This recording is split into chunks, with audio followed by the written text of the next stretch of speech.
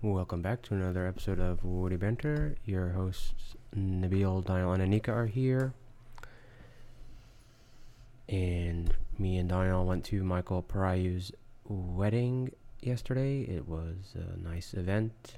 We got shiny swords, which is and daggers. my most exciting part for me, because I think that's a cool thing. It has an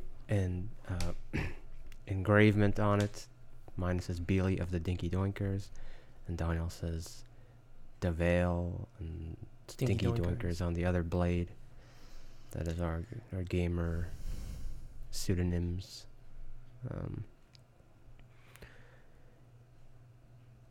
And what about you, Anika? What did you do yesterday? Unfortunately, I missed the wedding. Mm-hmm. But on Friday, I had a really good time with Hassan, who was a guest a few months back. In Mendocino? No, actually, we were in Berkeley. We had gone to listen to Salman Rushdie. Sorry, this was yesterday? No, this was Friday. Oh, Friday. And then yesterday in Mendocino, I was part of a panel of writers reading about my own book, Wild Boar in the Cane Field, and sharing a section called Birth Canal, which is about the main character, Tara, giving birth by the canal banks. It's kind of a play on the idea of birth canal. This was in Berkeley? No. The first event was in Berkeley, and on Friday was to go listen to Salman Rushdie. Gotcha. That's the same group. Yeah, the Bindery. The Bindery. Yes. Or, well, I guess that's actually, what is it called? The workshop or something? The Booksmith, and then part of the Booksmith is the Bindery, and that is the organization that facilitates. So the Bindery is not just the location in Hayden-Ashbury. They also have other locations. And I think they rent out places where it's convenient for folk to come. Okay. And so because Salman Rushdie is one of the, national bestseller, international bestsellers. So, of course, you would have a much larger group that would have fit into that space that we had the other day. Right. People in hundreds came. I don't know what the count was, but there was a very large group because he's come out with a new book called Quixote, which is a play on the word Quixote, as in Don Quixote, by Cervantes, the knight who fought against the windmills. And it's also a philosophical concept of critiquing the larger, the ideas that have been with humanity or been with civilization, and kind of questioning ideas and breaking down those windmills. So the character is an Indian character in the novel Quixote by Salman Rushdie, and he's a traveling salesman who has been fired by his the person who owns the business, who is his cousin. And he is in love with a TV personality, and similar to Don Quixote's Cervantes, and in fact we have a statue of Don Quixote over there in the background. You can see it in the background. You can see it in the background. Yes. So based on that Spanish character, you have this novel of travel, Don Quixote with Pancho, who is his sidekick, but in this case Quixote's son Pancho is traveling with him across America, and he calls them the different valleys, and he comes across racism and all kinds of other kind of challenges as he travels through America to try and find his beloved, who is Miss Salma R on a TV show, a younger woman that he's in love with. I, of course, always have a problem with these older men falling in love with young women, and stories and movies being made about them. Mm-hmm. It seems to be, it might be an expectation, but just it being glamorized sometimes is a problem for me. But that is what appeals to people, and so therefore it is presented. Mm-hmm.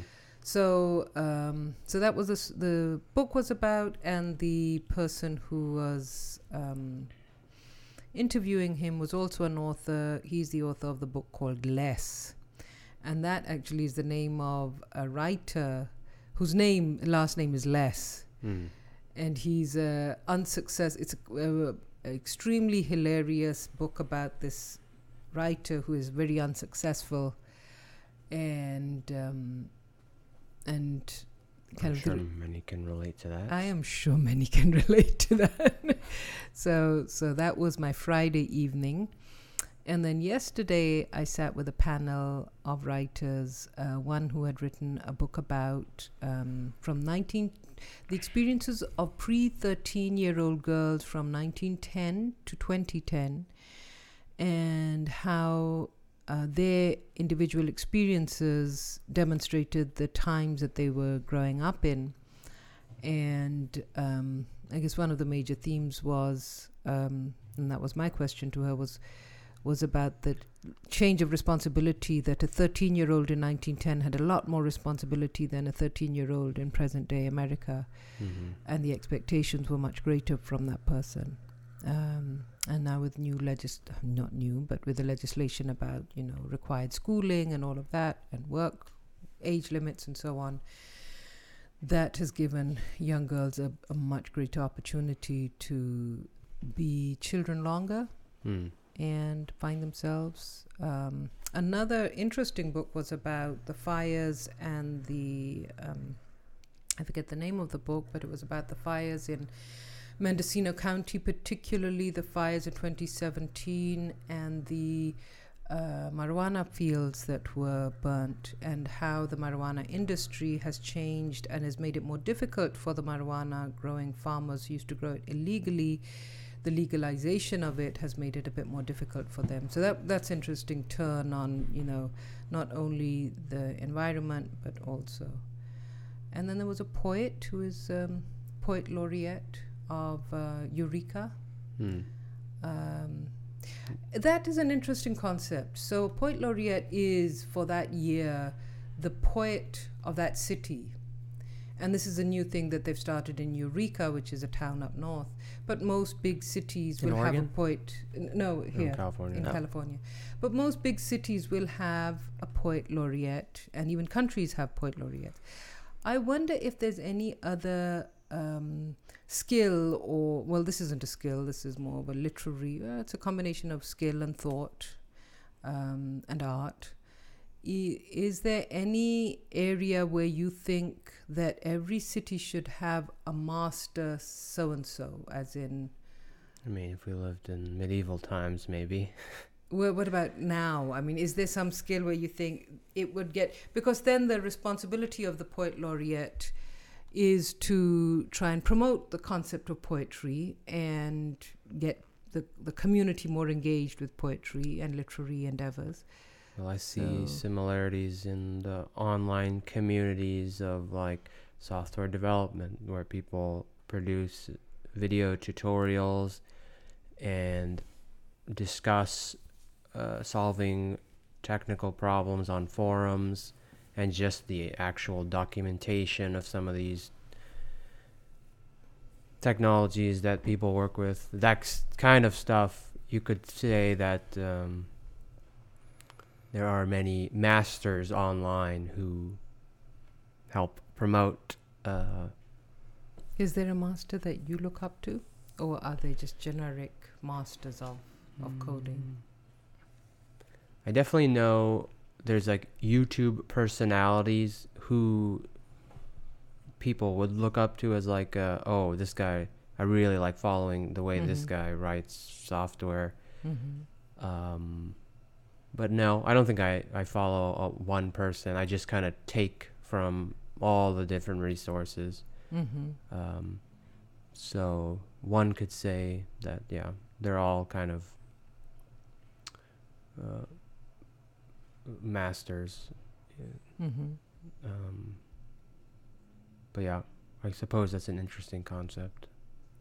When knowledge couldn't be shared as easily, and then it would end up Well, the concept still exists. You still have a master kind of for that year of it's not that common though. In like other in other areas, yes. No, I like not one person. There's not like a one person Redwood, to go to for the Redwood City are they called cobblers, or the people who make shoes? Oh, yes, yeah. yes. Like, we don't have Well, those. I don't kind of know if things. they I have just- them. I was going to Google it. I feel like there's a lot of, there's not usually one master, but there's usually one person that you enjoy listening to or understand better, or is better at explaining than other masters. Probably. But yeah, you're right. It's not like one person you usually go to. Because back in the At day, least when I only think of masters in the terms of like people who post on YouTube their work. Any other work, I mean, not aware of. well, it would be hard to accomplish these kind of things. You need a lot of resources generally, Right. and you need to come from. Well, you need to spend a lot of time working on your thing, and that takes time and money to do. Mhm. And So- producing. But now more people can do it. So, but yeah, that's an interesting concept.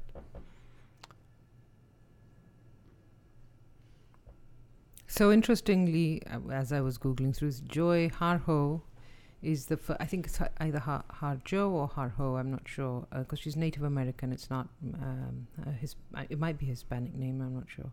She's the first Native American poet laureate of the U.S. this year. In the past, they've been male poets, but she's a musician and a poet, and 68-year-old. Yeah, who's And, also a musician. and which institute backs this thing? This is Or organization? it's through it's commonly referred to. It's the Library of Congress. The Poet Laureate Consultant in Poetry to the Library of Congress. That's like a government thing. Yes, Gotcha. official poet of the United States. During their term, the Poet Laureate seeks to raise the national consciousness to a greater appreciation of the reading and writing of poetry. The position was modeled on the Poet Laureate of the United Kingdom, begun in 1937, and formerly known as Consultant of Poetry. So, Interesting. mhm. Very interesting. But you were going to talk about those swords and daggers. And those are.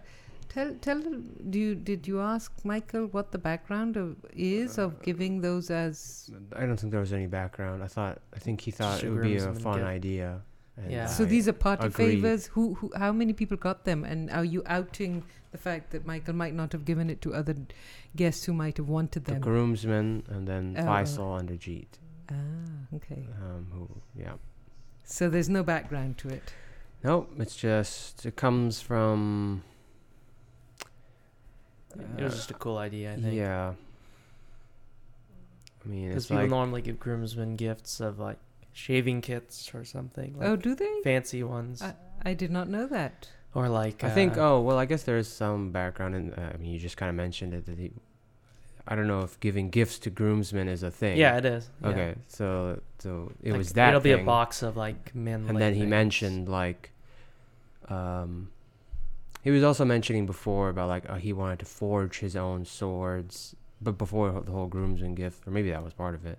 I don't know if you remember that, but he was just mentioning way earlier like, oh, I want to make my own swords or something. Right. So but then when it came closer, he's like, all right, I have a budget of X dollars. He found this website that does this and does engravements too. Then I'm like, yeah, that sounds like a pretty cool idea. Looks like strongblade.com says groomsmen and wedding party gifts include swords and daggers. Yeah, I mean, yeah.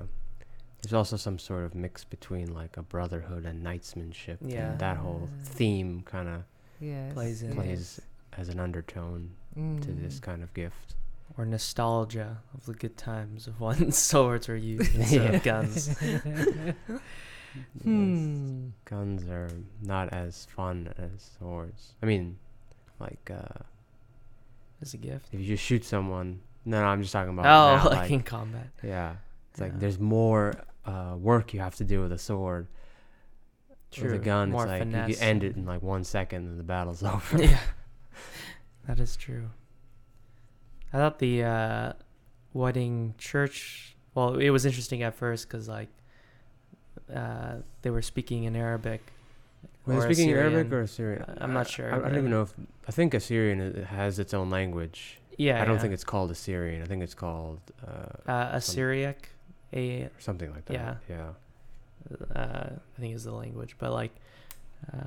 I got confused. I was standing there. I'm like, am I in a mosque or a church? Yeah, exactly. Because the guy was like, Ameen. Yeah. And everyone in the crowd's like, Ameen. But then they would do the cross. Yeah, then do the cross. Also, they call it Neo-Aramaic or simply Assyrian or Syriac. Okay. The language, yeah. Yes, the language. Yeah. But yeah, I also thought it was interesting. There's definitely parallels between this generation, because and I guess Muslims as well, of like everyone was pretty much bored after an hour. Everyone was tired. Like that's a common theme with the youngsters. Yeah. Why the traditions go too long? Yeah, well, everyone's traditions go like at least like, the praying part. People. I mean, you can imagine if you think of like Eid or something, and then like you're just like listening to the as sermon. A kid, and you're just like going because your parents are bringing you, and that kind of thing. Yeah. Although they do say people are getting less religious over the generations, so who knows? So tell us more though about the swords. Yes, about the post-religious ceremony of the entertainment and the fun. That really was this something to do with the chair, the bride sitting on the chair or something? Or we did lift we them just up did on that. Chairs. I don't think that was. There was 2 chairs, and then Darlene, Michael's cousin, was like, "All right, guys, we're gonna lift them up on chairs." What was the background on that? Did you just lift them up?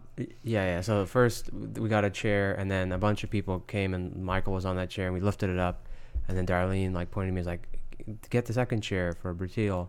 And then I put it there, but then like nobody was around me, and then she sat down. I'm like, all right, guys, like I'm gonna need some help here because I haven't worked out in a long time. Yeah. And even if I did work out, I don't think I can do this by myself. And then we like went for 1 second, and there still wasn't enough people. It was like me and I forget who, 2 other people. No one wanted. And then I'm like, oh, come on, guys, someone else. And then a bunch of people came, and then we lifted them up. Yeah. So. Yeah, that happened. I left it at Michael, but Bertil, I didn't want to risk her dropping. Dropping yes, it. That would have been, you would not want that to happen. Yeah. So, and then, what else happened? So, can you give me the pen? Keep going. Okay. So we had swords, we ate food. We sat down on chairs.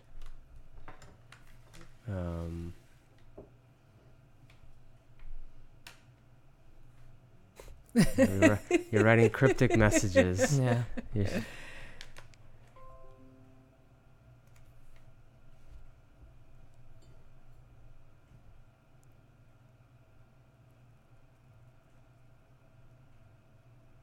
I can't read this. Maybe. Oh, okay. Yeah. I don't get the message, but anyway. You still don't understand? Yeah, I don't understand, but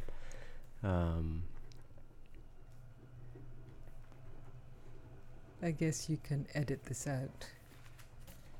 Well, we're live, so okay. I think I get it. So tell me more of what has been happening in your lives.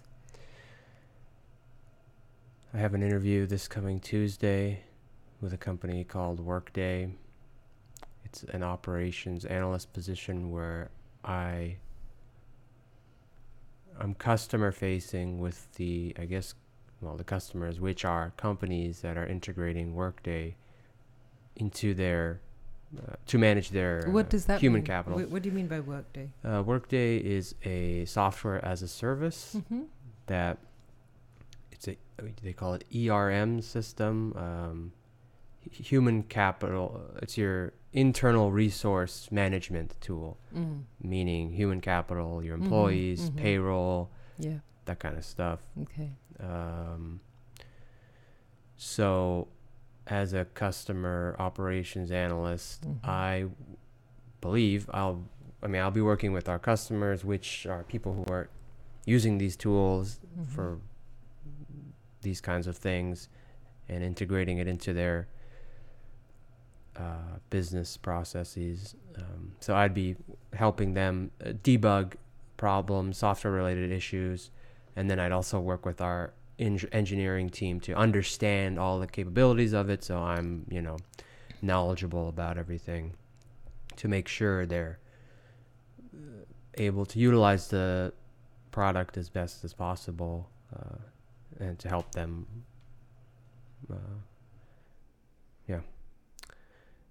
So I have an interview on Tuesday, and it's with the hiring manager. I had a call with the HR lady on Thursday, and that went pretty well.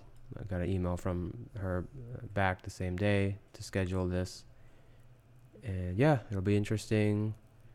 So this is my now second interview with a hiring manager, which to me is means you're getting Serious. close. The Right. first call is like a screen kind of thing, in my opinion. I mean, not even in my opinion, that kind of is.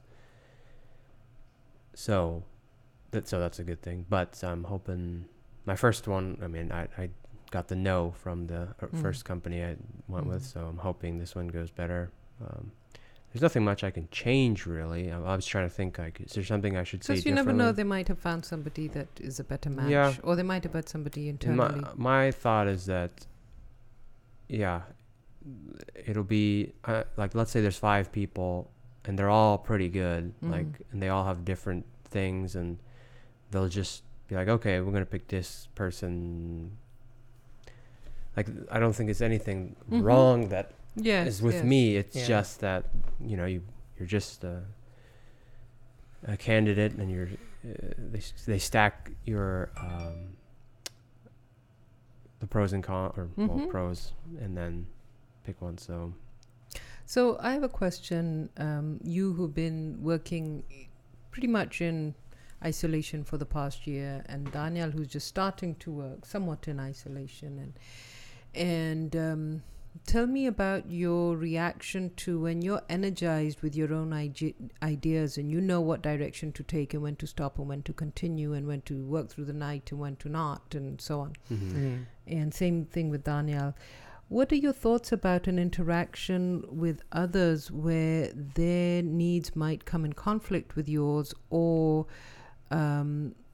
what your thoughts are about that ideal situation where you feel fulfilled as someone who has been creative, but working with others without getting, without kind of having to, responding to people whose ideas might be different from yours, but wanting to be creative and energetic as you are creative. So sorry, are you referring to kind of a work-related environment? Work environment. Okay. I mean, any project that you're working on where you have an idea of the direction that you need to take, and if you have a strong enough opinion about it, how do you keep your opinion and your ideas strong enough to be engaged without it conflicting too much with others' ideas that could be just as strong? I think well, go ahead. I was just gonna say, I think naturally people's ideas will conflict, but I think the idea that one person is wrong and the other person's right, maybe for I guess it depends on what topic you're talking about, but there could be multiple processes of doing the same exact thing. And it has more to do with either the person's current situation or what they're actually interested in, because you're probably going to be more passionate about working in AWS versus web design, but someone might tell you, oh, but there's more money in web design. Well, maybe for them, because they've been practicing web design for the past 5-10 years or whatever, they probably have more opportunity in that area. So now I'll assume that we're talking about 2 people who are in the same field, let's say they're both working right, in or AWS. if someone's saying I prefer Azure over AWS for these reasons, and he might be right about the benefits of Azure, but there could definitely be more benefits for using AWS in certain scenarios. I think the bottom line is, I mean, if you have the choice, and you are going to work with someone, you have to find someone who you just mesh well with, where these things are not common, these kind of conflicts. You definitely should be able to talk it through with the other person, and if you're both rational, reasonable people, should be able to... That's a big expectation, isn't it? I know, but these are the expectations I have for any partner I would work with. Right. You have to, what is the word? Or if you have an idea that you're very energized about, but it just kind of fizzles with everyone else. It's kind of, Well, then that's up to you to keep it alive if you want to. Right. Like, for example, at my previous work, automation was an exciting idea that I liked to drive. But not a lot of people, my other colleagues, they like the idea of it, but since they're not actively part in making it happen, like they're not also pushing my thing about that as well. So it was really up to me to go meet with the software people or develop the macros and work, and then even work with them to say, hey, here's a tool that can make your job easier, so they get the benefits of my idea. So how do you cultivate that with others? Or have you ever observed someone else come up with an idea and you just kind of squashed it? And squashed it? That you squashed it. Somebody else had an idea and you thought, I don't really think I want to do that. I mean, and again, if we're talking about work-related stuff... Yes, work-related. I mean, it comes down... If I have to do something... Yes. And I'm not benefiting anything out of it... Yes. Then that's where I would squash it. How do you define your benefits? I mean, is it financial? Is it intellectual? Is it creative? So my role as a business operations analyst... is generally to help improve our processes. So, and I also want to be recognized for any work I'm doing to help push that. So if somebody comes with an idea and I see, this is going to help, even if it's not my direct work, if it's going to help something related to our department, then... And I'd probably see some merit to it, and I would say, okay, that idea sounds good. Has it ever happened? Can you recall a time where you feel somebody was energetic and you just kind of either were passive or passively, or actively reluctant? Well, we had a team to handle the supply chain management, which is like managing the components that go into building a server. So just managing the supply of it. I was not, when I joined the company, I was not part of this team, but I started to, because of my automation skills, I started talking with them, and I wanted to be a part of as much stuff as I could be. Yes. Because I'm trying to grow. So I wasn't a part of that, but I made myself a part of it, even though it's not part of my responsibilities. Sorry, I forgot what the original question was. Did you ever squash anybody's ideas? I might have. Yeah, I'm sure I have, but it's hard to remember because I don't. The way I would squash it is I'll look into that, and then just don't look into that. Well, that's what I meant. Yeah. Yes. So that's happened a few times, and again, it comes down to: do I feel like doing more work, and do I feel like this work is gonna pay off somehow? Either my boss is gonna see, Nabil is doing some good work here, or it's just gonna make my job easier. So. Now, maybe we could think, how about in a creative sense? Would this change? It seems kind of black and white in a business process, but if we're talking about, how about writing a book and I'm sure and the editor says something. Yeah. So how have you squashed any publishers' ideas? Oh, I haven't had that much of an experience with that many publishers. I've only had. I mean, with the one that you've had. One. I don't think so. Because I am new at this, fairly new at book writing, very new at book writing. I went with the ideas that the editor had and the publisher had. Once I feel more confident about it, in teaching, there are times where I feel when my colleagues will say something and I'll think, oh, that doesn't really work for me in the classroom. And I realize it might work for you, but then teaching is a very individual profession where you work with your team members, but in the end, you are responsible for your class. Right. And so there might be perceptions on the way things should be done. And if philosophically, because I have over 30 years of teaching experience, I disagree with that, I won't necessarily openly squash that idea, but I will take it in and think it doesn't work for me. I will do what I do, continue doing what I do. It gives me a moment of pause, and then I remind myself, no, this, I've thought through this before. I don't want to do it that way. I want to do it, the way that I feel is important. One of the key points in teaching that I feel strongly about is when students give me their paper, multiple drafts, I feel if I continuously give them feedback on their drafts, that means I am pulling out the areas they need to work on, and they're fixing it based on my ideas rather their own intentionality of looking at what they want to write. And so I have given up this concept of multiple draft submission. What I work with is in the class, you're going to be working with your essay. I will come and help you with the work that you're writing, and you will make appointments with me so that I can talk through what you're writing.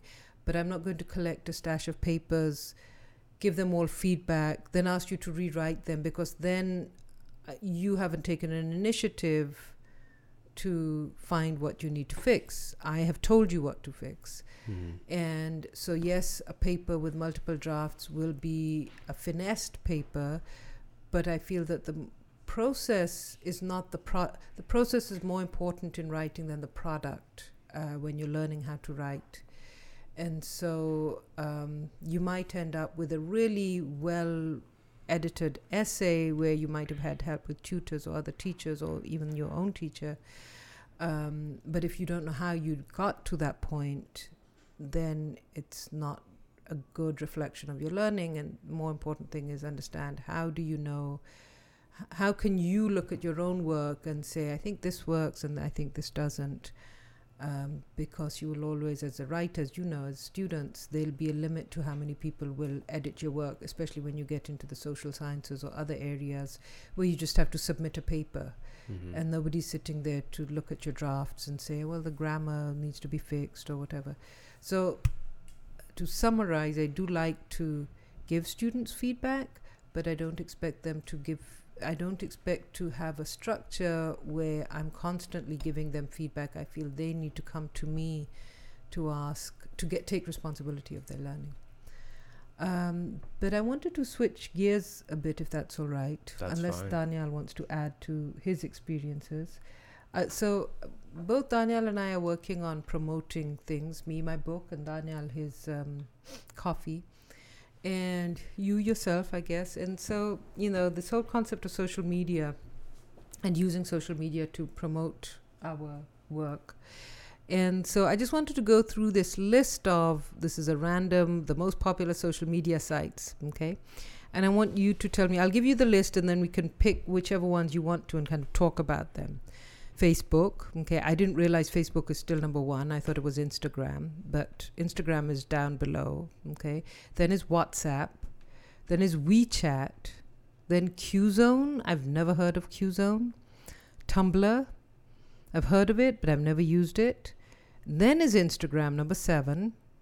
Twitter, which is on number 8, I thought was much higher up on the list. And this, of course, is a random list, so you probably say, well, And then below that is Google Plus, and I'm thinking, what the heck was the story of Google? It's no longer.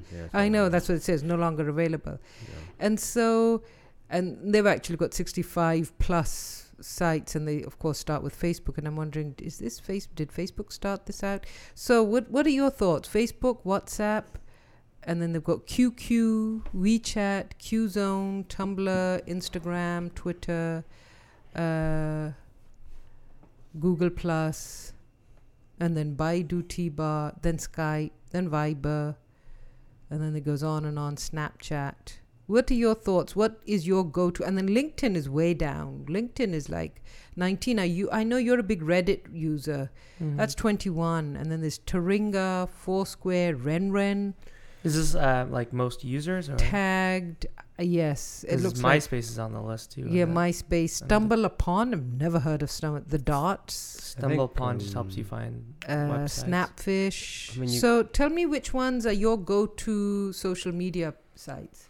Mine are probably YouTube.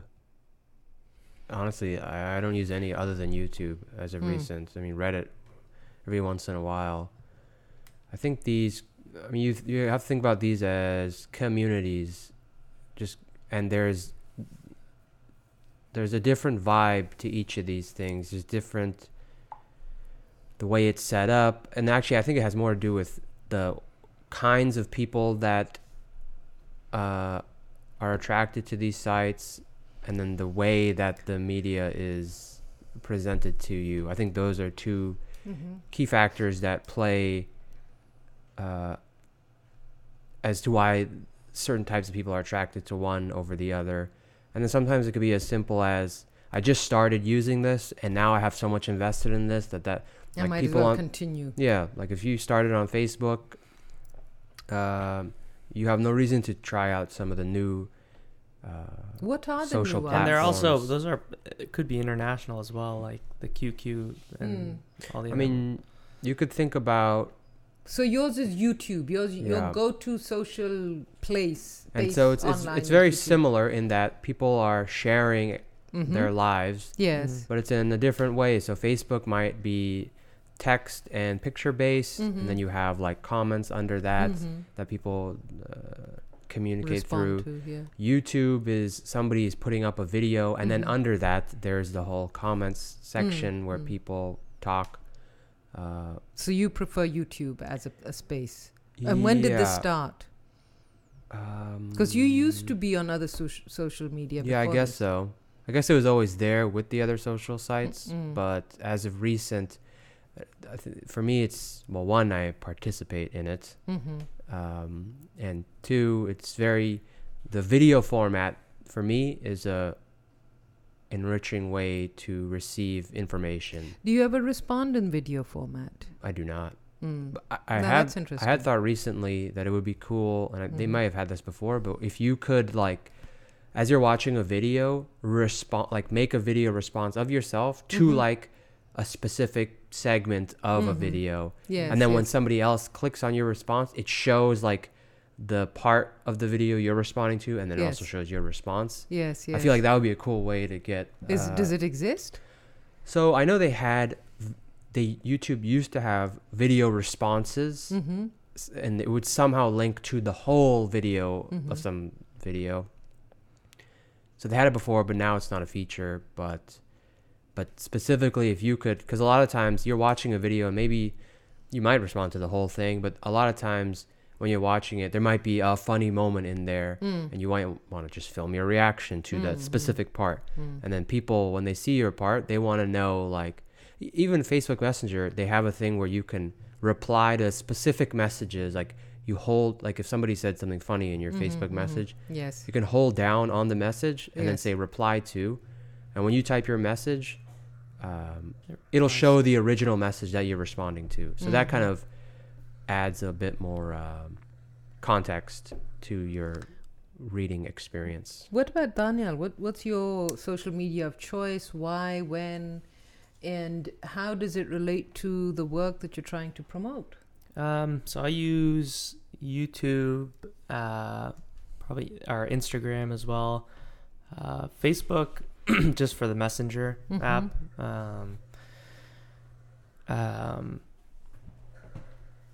But yeah, for like Why Messenger? Now I noticed you guys don't respond too much to text. I literally all actually that was a joke during the wedding too, was like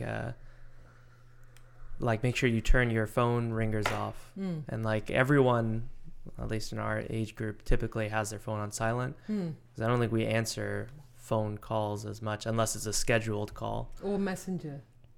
Messenger we use. So no, I mean the texting. Yeah, texting we do as well. Okay, so you do respond to text. Yeah. Well, For other so let's people. be specific Yes. also, because Yes. whenever someone says text, to Yes. me, that is your Any- data service text message. Yeah. Yes, yes. And then That's if what you I think. and of. if you're referring to any other, because I know when he'll say it, and that we have discussions, and then yes. it's like I'm talking about Facebook Messenger, but he'll Yes, refer to yes. that as a text. No, too. I think of text as the phone related. Yeah, that's correct. That's what I do too. Okay, and thank then you. Facebook then I'll say Messenger. Yes. Or What, it's the same WhatsApp, thing. Messenger, they're all different. I don't use Yeah. text. If I'm saying I respond to Yeah, you, I mean I'll they're the say, I same WhatsApped thing. They you. do the same thing, but I message you, I WhatsApped you, so Yeah, you yeah. usually do that. yeah. And I think that's mostly because a lot of the calls I'll get are just like spam. So it's like it was almost like when email, like before they had like the spam bot or spam yes. filter, and I'm sure people started maybe switching But away from them doesn't using your it. phone notify you of messages? Because that's usually what happens to me. Whether That's it's true, but the Instagram or ringer the- is off. The actual ringer. No, as in I just get, you can see something happened. So I disable that for me. Yeah. So You I do? have to manually go in and Oh, check. Why do you choose to do that? It's distracting. It's distracting. I don't want That is to be true. notified about it. When I'm in the mood to go hunting for this stuff, I'll go open the app and just check if there's any messages. Yeah, and I want to Emails though, I have that like that's enabled. like Yeah. important stuff. So what is your social media of choice to promote your materials? Your coffee? Instagram, Facebook ads is like my primary source.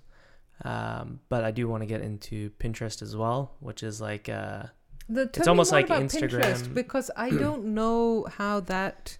I mean, I thought Pinterest was just a space where you pin what you are interested it's in. like this, Like very a similar data to Instagram, yeah, where like you have your own dashboard of interests that you have, whereas Instagram normally you're only following like family and friends or users like you would on Facebook. Pinterest is more targeted to just like general hobby DIY projects and like very niche things that you're interested in. So yeah, I mean, at least from what I've heard, Instagram. So Pinterest is used to promote stuff. It can be, but a lot of it is, most of it is used for users to gain information on something they're interested. Like Instant Pot, Pinterest would show you different types of recipes in a photo format of Instant Pot recipes. So it's not just used to like promote whatever you're selling. You still have to make it an organic post. Like for my post, it would have to be like a coffee recipe, and then people are like, oh cool, what's this channel? And then go to my website. If you just like spam out like, oh, buy my stuff, I mean, it might work, but you'd have to already have a following. Yeah, I'm certainly no master on understanding these different communities, and like I only really understand the stuff that I use because I understand it because I know why I use it. But I don't understand like why someone would use, like, to me that Pinterest is not interesting, but I'm sure there's an audience there, but I don't understand. So do you? Or even Instagram, you don't use it. I do use it. Although I more understand that, but yeah, you're right. use I it. don't use it. Do you banter wittily on your text or your No. messaging or your? I never get involved in that, but WhatsApp?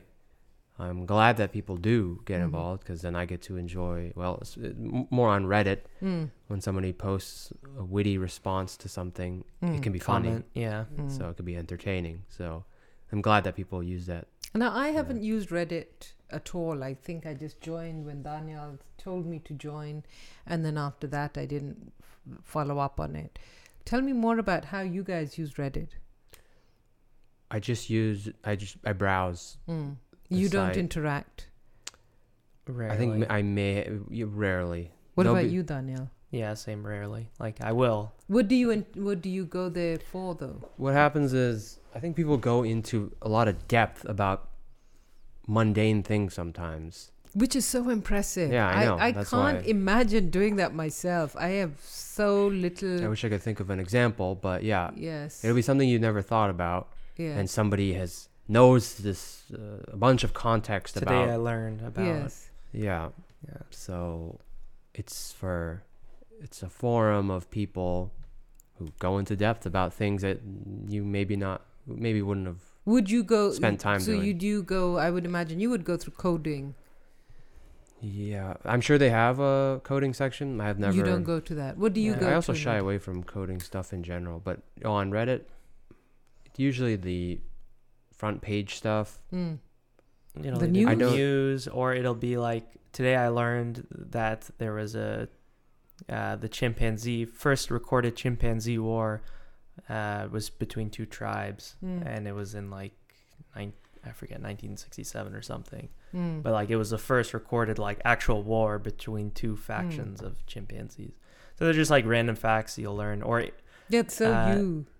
yeah, that's where I get a lot of my interesting facts.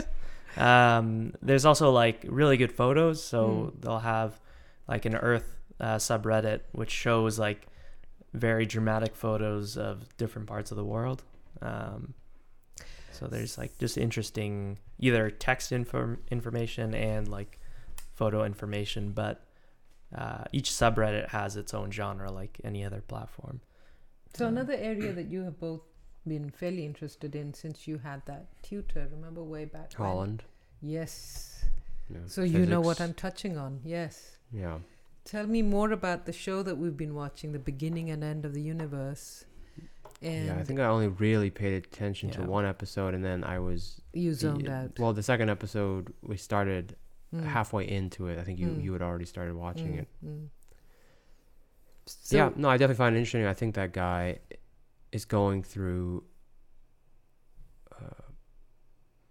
an in-depth. He's doing a lot of homework and going through technical aspects of it. Like the first episode, he was going through the way that astronomers measure light and just generally technical things that can be kind of dull to the a general group of people, but I think it makes it more interesting if you really want to get into it. Then he's doing a good job and showing you the what inside. fascinates you about that topic? It's cool because we're trying to understand things that are so far away, and we are, at least we think, we're doing a decent job in painting a picture with the tools, the limited tools that we have. Where we can't just look at something and see it how it is. We have to like scale it down and use these different measurements Analogies of and the brightness of stars will tell us how far away they are. So yeah, I think it's just, what triggered your interest? I guess it's the same interest as somebody, a Christopher Columbus type, who's like, I wonder what's over, you know, on the other side of the world. Or so this is like, all right, we've discovered the world. It's a sense of discovery. It's like nobody, our kind, has not investigated outside of our planet, and so you wonder, you know, what's out there? Can resources be mined? Will we find other intelligent life? So I was reading listening to a book by about Leonardo da Vinci and his life, and one of the things that really stood out about him, apart from being a great painter, was that he was always very inquisitive and very, very interested in even the smaller, most what seemed like unnecessary things in life, like the wing of a hummingbird and how it moves to maintain its balance in mid-flight.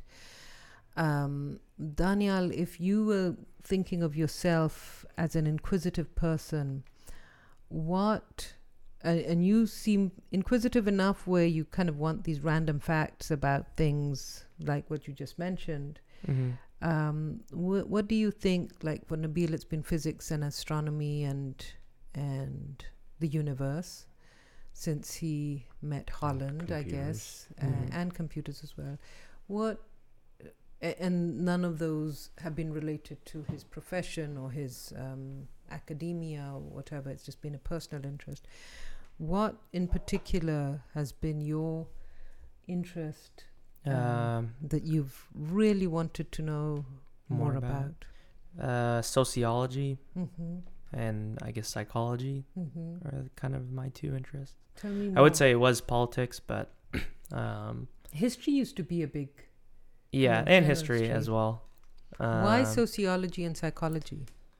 Just as interesting to see like how humans or even animals work and understand each other.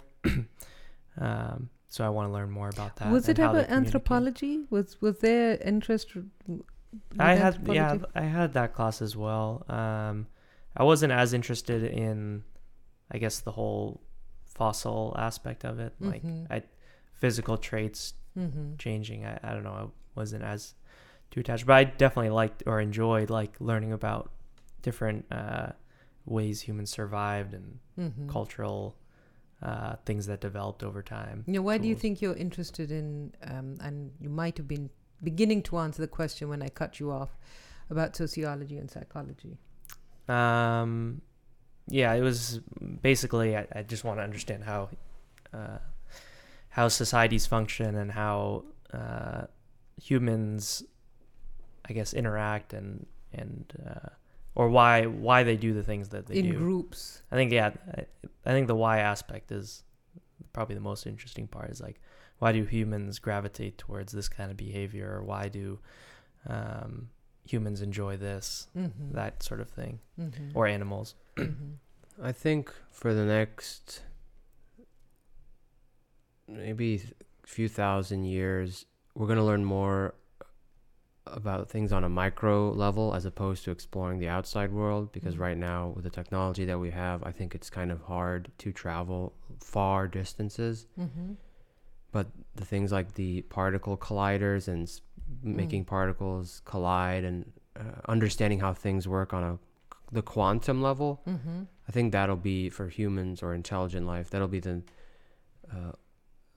we'll make more advancements on that side of things as opposed to space. Yeah. And then maybe those discoveries can help us develop tools to probably not even send humans way out there, but send robots out there to give us information about, hey, what's going on out there and things like that.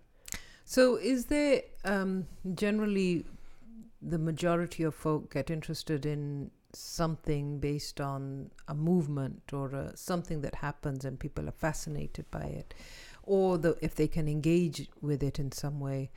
Have you noticed, so now when you look at climate change and all of that, have either of you noticed any major movement in science? We started talking about poetry and poet laureates and all of that, and trying to rejuvenate this interest in poetry on, a city level or a state level.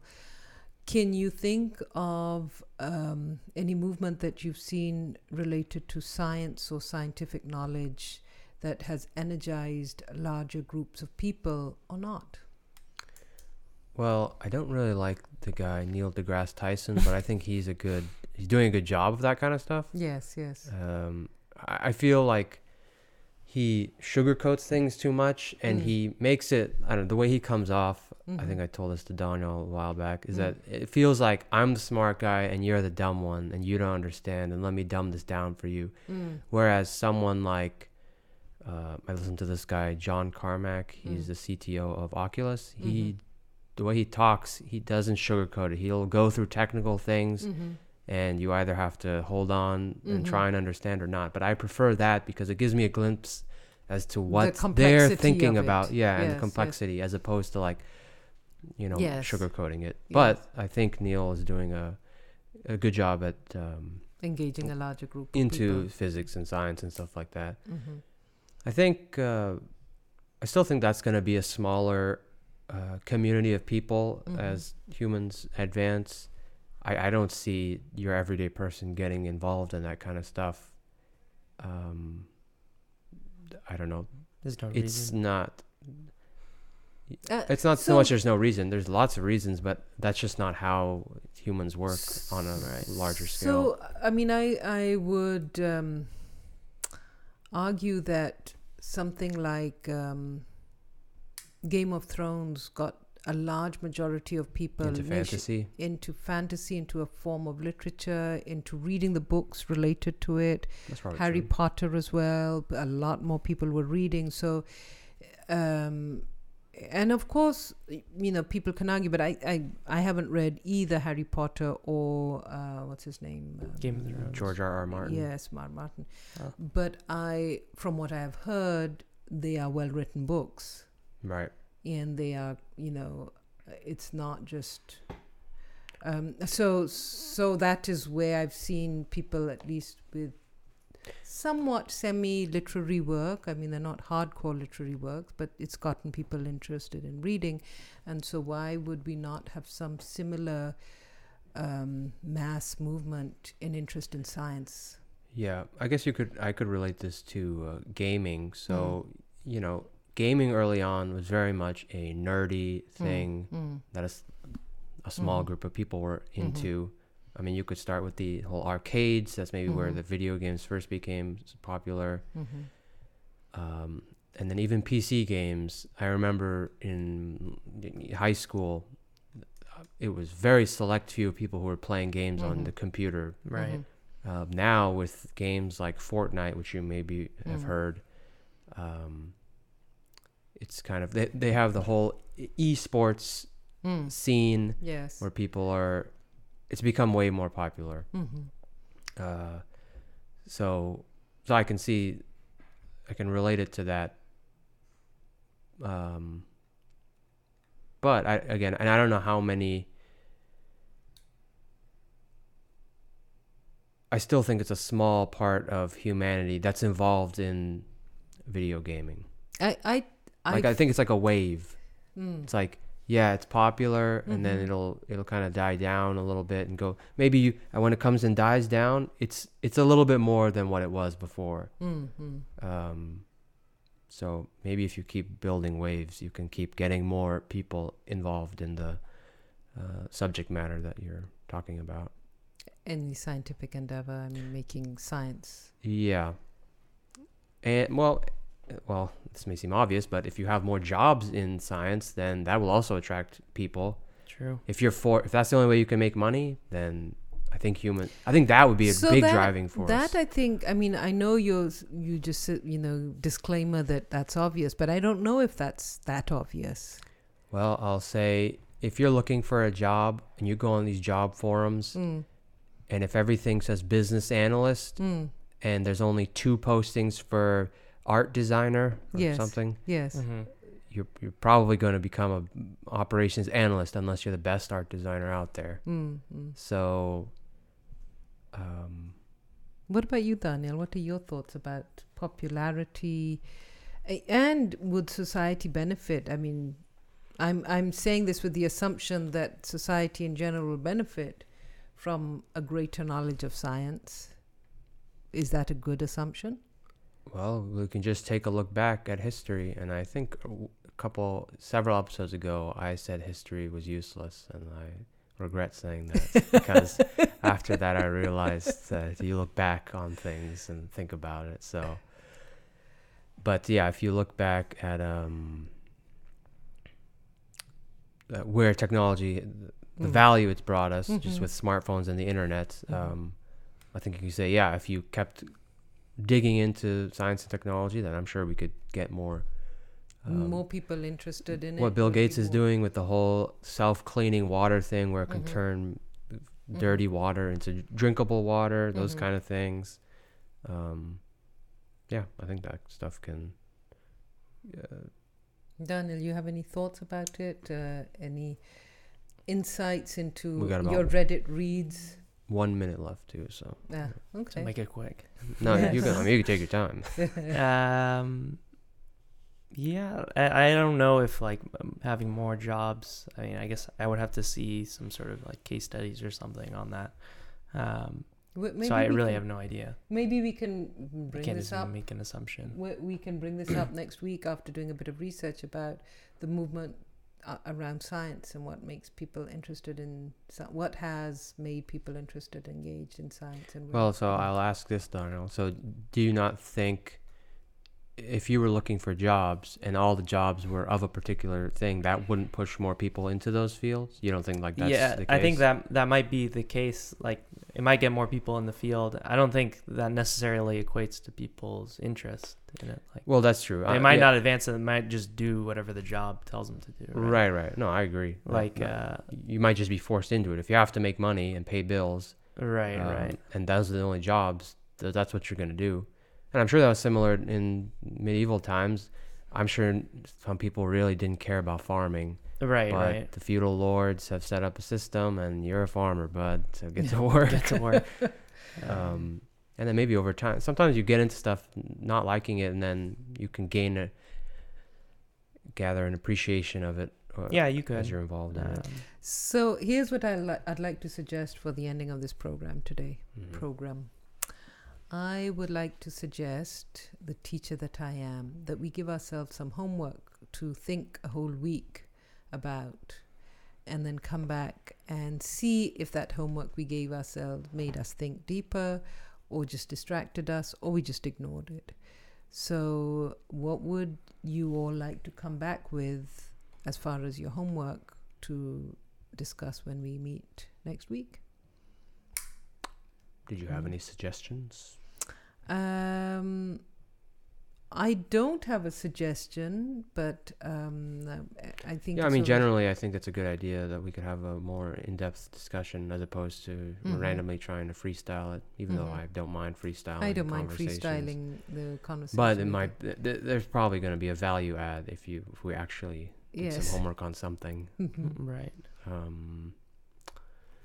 Well, we were talking about science and technology just now. Do you guys want to... Let's take that. And it doesn't have to be that. It could be a history lesson. If you want to learn about the history of coffee, you could just do a little bit of searching and tell us about that. Yes, something that you already know that you're going to do. Okay, how about for the first one, everyone just pick something that you either want to tell us about, teach us about, in some sort of depth. And maybe if it can be, what would be even better is if it could actually be useful to our endeavors. So yes. If it can be associated to marketing or marketing for you or writing, and then me, I don't know, programming and getting a job. If it can be applicable in that sense, then that would be even better. So okay, just pick something. I will pick writers in the 20th century and particularly novelists, and pick particularly female novelists. Maybe I'll pick the first programmers and just the idea of computers, because I read that the first programmer was a female programmer, and I don't remember her name, but she's from the early 1900s, I think. And she was the first one to come up with the concept of